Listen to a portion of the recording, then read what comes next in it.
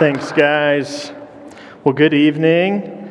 Yeah, as they shared, we're in a new series called the Apostles' Creed, and one of the things that we're going to be doing every single week is getting to recite the Creed together. So if you guys are able and willing, please stand with me, and if you believe, please say the Creed with me. I believe in God, the Father Almighty, creator of heaven and earth. I believe in Jesus Christ, his only Son, our Lord, who was conceived by the Holy Spirit and born of the Virgin Mary. He suffered under Pontius Pilate, was crucified, dead, and was buried. He descended to hell.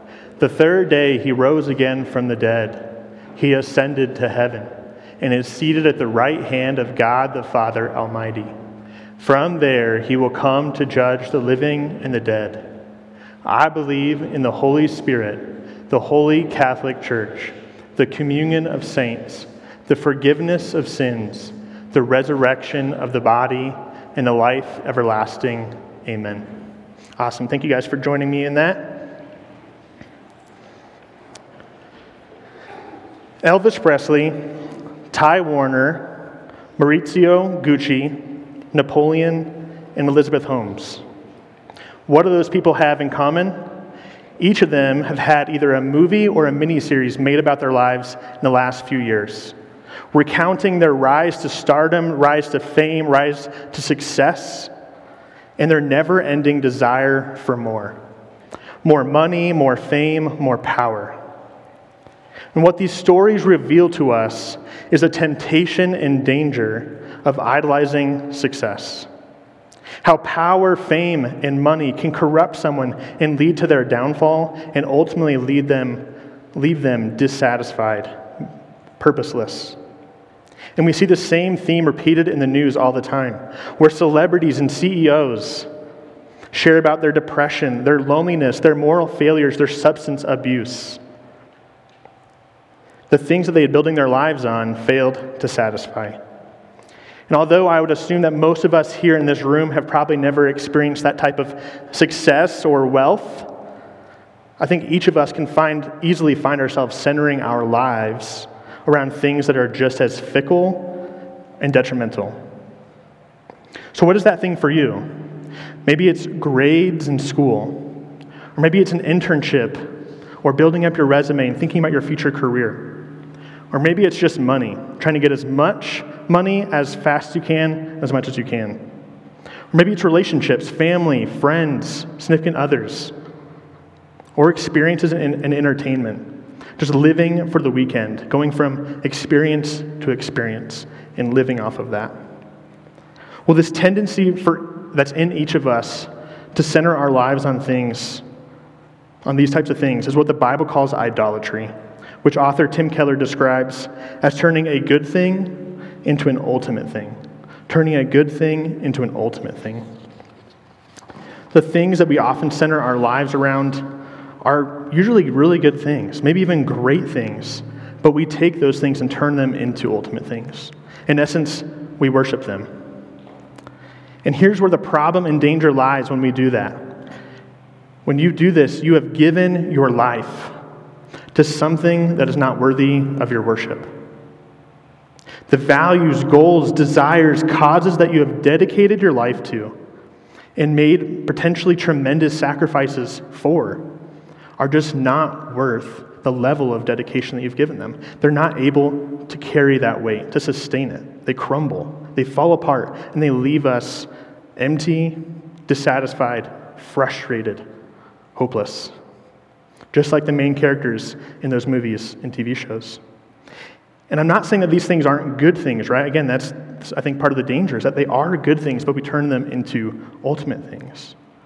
But thankfully for us, there is indeed something, or rather a someone, that is indeed worthy of giving our entire lives to. Tonight, my hope is that by meditating on who Jesus is and what he has done, you'll be persuaded that he indeed is worthy, and the only one worthy of surrendering our entire lives to. And wherever you're at spiritually, that each of us would leave this room compelled to worship and obey him with every fiber of our being. And to that end, I pray.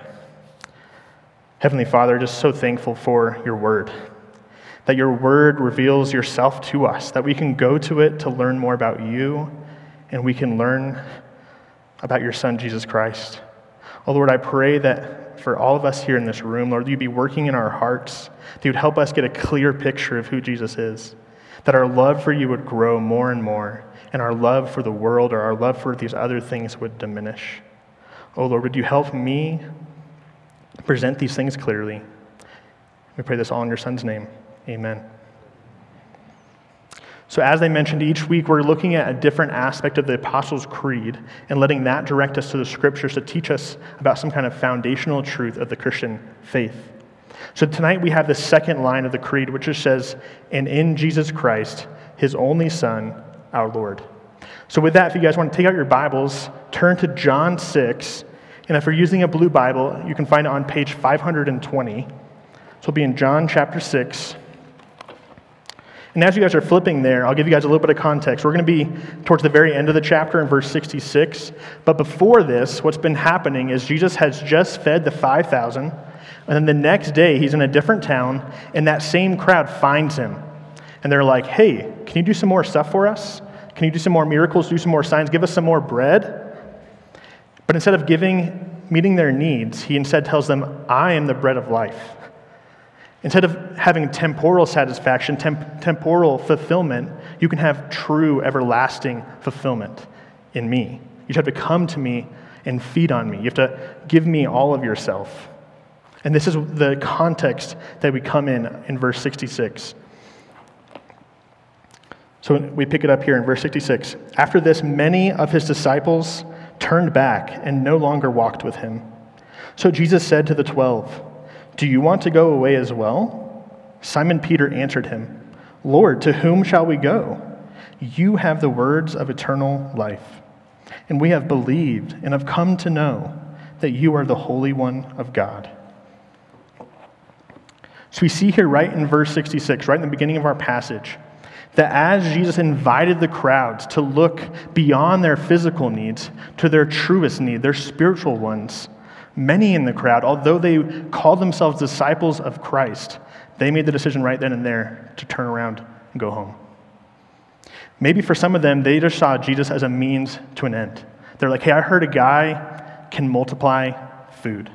I'm showing up because I'm hungry," right? Or maybe their love for other things, their career, their families and friends, their reputation, their autonomy, and even maybe their sinful lifestyles made the invitation to go all in with Jesus just too high.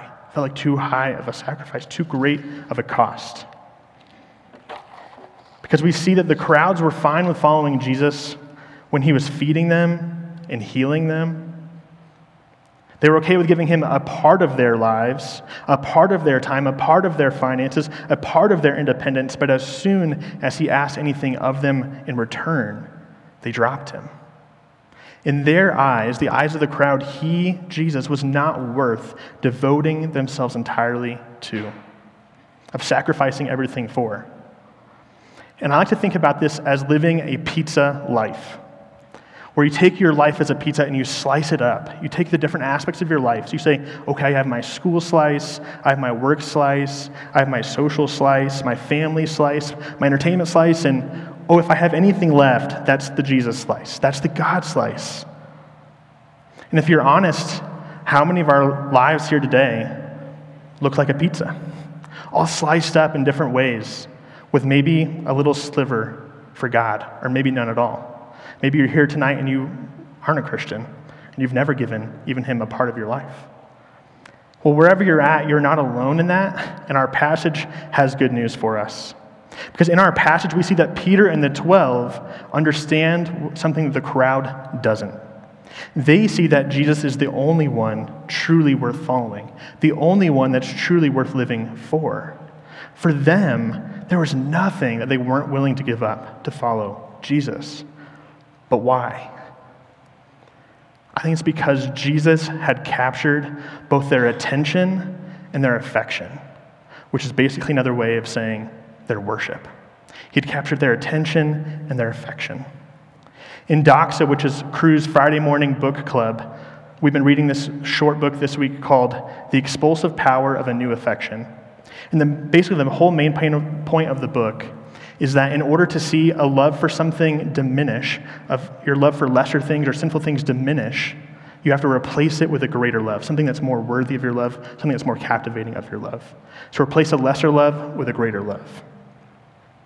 So the only way to stop worshiping unworthy things and start worshiping Jesus, the only worthy thing, the only way to stop living pizza lives and surrender everything to Jesus is to see Jesus and be convinced that he is more beautiful, more important, more fulfilling, and more worthy than anything else. And like I said earlier, that is my hope for each one of you here tonight, that you would leave this room enamored with and surrendered to Jesus Christ, God's only Son, our Lord. And with that, let's go back to the passage and let's let God's word illuminate the beauty of Jesus as we unpack three core truths about who he is and what he has done that should compel us and lead us to worship him and surrender our lives to him. So the first truth is this, that as the Christ, he has secured our salvation. So as the Christ, he has secured our salvation. So you might be thinking, Randy, you just told me to go back to the passage, and then you said the first thing is that he is the Christ. And as I read these three verses, I don't see the word the Christ. And you'd be like, you are correct. You get a gold star for today. Because Peter does not use the word Christ. However, he does call Jesus the Holy One of God, which commentators and biblical scholars have commonly understood as another way of referring to Jesus as the Christ or the Messiah. Let's explain what that means. Maybe some of you guys are like, yeah, Christ is obviously Jesus' just last name, right? Well, no, it's not. Christ is just the Greek version of the Hebrew title Messiah, which was a term used in the Old Testament times to refer to a future figure who would come to rescue God's people from oppression, that would execute justice and usher in a lasting peace. And most of the Jews of Jesus' day, and even before Jesus' day, thought of this Messiah, or this Christ, as a mostly socio-political one. Somebody that was going to come in as a political hero or a war hero. But if you know anything of Jesus' life, you know that he was far from what they were expecting. Because he never picked up a sword, he never ran for public office, he never led a protest or demonstration. Rather, he came as a spiritual Christ. One who would deliver people from their greatest oppressors. Not Rome, not the economy, not some laws, but Satan, sin, and death. And this is largely why the crowds are beginning to turn away from following him. Because they don't see their need for a spiritual savior. They're just looking for a political one, a physical one. They're like someone who has a broken leg and terminal cancer, but they only know about their leg and they don't know about their cancer. So all they care about is getting their leg fixed, even though their cancer is slowly killing them. But for those of us, to hear about a spiritual Christ, that would not be good news, because they're like, I want my physical needs taken care of. But for those of us who recognize our spiritual cancer, who see the brokenness that's intrinsic in each one of us, and that's so prevalent in our world today, that we understand that this brokenness can't be fixed by a political party or a war or a social media campaign or any self-help book or any human effort. For all those people, for those of us that understand that, the fact that Jesus came as a spiritual Messiah is good news. Paul describes Jesus' spiritual victory as the long-awaited Christ this way in Colossians 2, 13 through 15.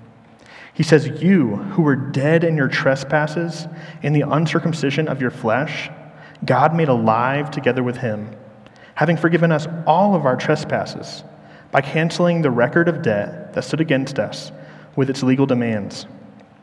This he set aside, nailing it to the cross. He disarmed the rulers and authorities and put them to open shame by triumphing over them in him. This is the victory that Jesus secured for us. A victory over death, a victory over our sin, a victory over Satan and all the spiritual forces that wage war against us. Friends, in Jesus we have a Christ who secured our salvation. One that we did not deserve nor earn, but one that was graciously and mercifully offered to us at the cost of his own life. He is indeed worthy. So on to truth number 2. As the Son, he has secured our adoption. As the Son, he has secured our adoption. So again, you might be thinking, Randy, you keep saying these things are going to be in John 6, but again, I'm not seeing the word son there. And again, you'd be right. But the really cool thing about Scripture is that the Bible, as we talked a lot about last semester, the Bible holds together and tells one story. The Bible's cohesive. And it talks about things in many different ways in different places. And specifically, the gospel accounts have 4 different accounts of Jesus' life. And they each tell different things or include different details or tell it in a different way. And we call this cross-referencing or parallel passages. So in one of the parallel passages to our passage here in John 6, Peter doesn't say that Jesus is the Holy One of God, but instead he says Jesus is the Christ, the Son of the living God. So we don't necessarily see it in this passage, but we see it in the parallel passages that Jesus is not only the Christ, but he's also the Son. But what's the big deal? Why does it matter that Jesus is the Son? Well, if you were here last week, you heard Nick teach us about how the glorious truth that we can relate to God as our Father because of the sonship that we have been adopted into. And this semester in community groups, we're studying the book of Galatians. And in Galatians, in chapter 4, Paul gives us this beautiful description of how Jesus, as the Son, actually secures our adoption. So you might say, okay, you're telling me I'm adopted, but how? How does that actually come about? Well, in Galatians 4:4, he says this: "When the fullness of time had come, God sent forth his Son, born of a woman, born under the law, to redeem those who were under the law, so that we might receive adoption as sons. And because you are sons, God sent the Spirit of his Son into our hearts, crying, 'Abba, Father.' So you are no longer a slave, but a son. And if a son, then an heir through God." So did you catch that? Jesus, the Son, redeemed us from the weight and impossibility of living up to the law. He redeemed us from slavery to sin, slavery to death, slavery to the devil. And instead, he secures our adoption as sons and daughters of God. And as sons and daughters, we can call him our Father and get to enjoy all of the blessings that go along with that, again, that Nick talked about last week. Author J.I. Packer, he speaks of our adoption as the highest privilege that the gospel offers. The highest privilege that the gospel offers. Higher even, he says, than justification. For in the gospel, as we just looked at in the last truth, we are justified. We are made right. Our sin is removed. Our sin is taken away. It is forgiven. So we are made right with God. We have an innocent standing before him. But our adoption goes one step further. It doesn't just say you are right with God. It says you are a child of God. Man, how much greater it is to be in a family and to be in a familial relationship rather than just a right standing. Just to be good with someone is nice, but to be an intimate relationship with them is even greater. So what a privilege and grace. So through Jesus' incarnation, his life, and his death, we are no longer slaves nor orphans, but heirs with Christ, blessed and secure in our identity as beloved children of God. Jesus in love has invited us into this father-son relationship that he has enjoyed from eternity past, and he invites us into that security, that depth, that love, that joy. Indeed, he is worthy. So that brings us to our last truth, truth number 3. That as the Lord, he has secured our worship and surrender. As the Lord, he has secured our worship and surrender. So Peter, in our passage, he begins when Jesus says, "Are you guys going to leave as well? Are you guys going to go away?" He says, "Lord, to whom shall we go?" He addresses Jesus as Lord. And in our 21st century Western ears, we're like, whatever. That's just a fancy title, right? But in days past, when kings and queens ruled over nations, this word, Lord, carried much more significance and seriousness. To call someone Lord was both to acknowledge their authority, but also their honor. And Jesus, as the Lord, has both honor and authority intrinsically. He doesn't have to earn it. It doesn't have to be given to him. But Jesus, being the second person of the Trinity, it is essential to who he is as both God and Lord. And because of that, he has every right to demand our worship, our devotion, our trust, our love, our obedience in our lives. But yet he doesn't do that. He did not sit upon his throne and just demand things of us, though he could have, and he would have been right to do it. But rather, he left his throne, he left his place of authority and honor, and took on human nature, subjecting himself to all the limitations of humanhood and rejection and scorn and suffering of the cross. Again, Paul comes to our aid here and helping us to understand this in Philippians 2, 6 through 8, where he says this of Jesus: though he was in the form of God, he did not count equality with God a thing to be grasped or to be held on to or to be used for his own advantage, but rather he emptied himself by taking the form of a servant, being born in the likeness of men. And being found in human form, he humbled himself by becoming obedient to the point of death, even death on a cross. Friends, he did all of this for you. He did all of this for me, for sinners, for people who rightfully should be worshiping God, but instead we worship other things. For people who time and time again reject Jesus and instead choose independence and sin. For people who keep back part of their lives and don't give him his rightful honor and glory in worship. For people who give their lives to much lower things, things that can't actually satisfy us. That's who he does that for, us. Jesus, as our Lord, doesn't just demand our worship or surrender, but out of his deep love for us and his grace, he's demonstrated his worthiness of it. So why should we surrender our lives to Jesus? Because he surrendered everything for you. Why should you love Jesus? Because he first loved you. Why should you worship Jesus? Because he is the only one truly worthy of worship. Author A.W. Tozer speaks of the great exchange that happens when we surrender our lives to Jesus. He says, the man who surrenders to Christ, he exchanges a cruel slave master for a kind and gentle master, whose yoke is easy and whose burden is light. Friends, I hope that you have seen tonight, even in our short time together, our short study, how incredibly and completely worthy Jesus is of our worship and our surrender. And leaving tonight, knowing that he is the Christ, that he has paid for your sins with his blood and secured your salvation, knowing that he is the Son and he has invited you into the security and blessing of his sonship, knowing that he is our Lord and not only rightfully deserves our obedience and worship, but has also proven himself worthy of it. How should knowing these things change your life? How should these things change how you surrender to him? To surrender your decisions, your priorities, your values, your money, your phone, your relationships, what you look at, who you spend time with, how you date, who you date, your time, whether it be your morning, your weekend, spring break, summer, your life. What areas are you holding back from the lordship of Jesus? What things are you worshiping in place of him?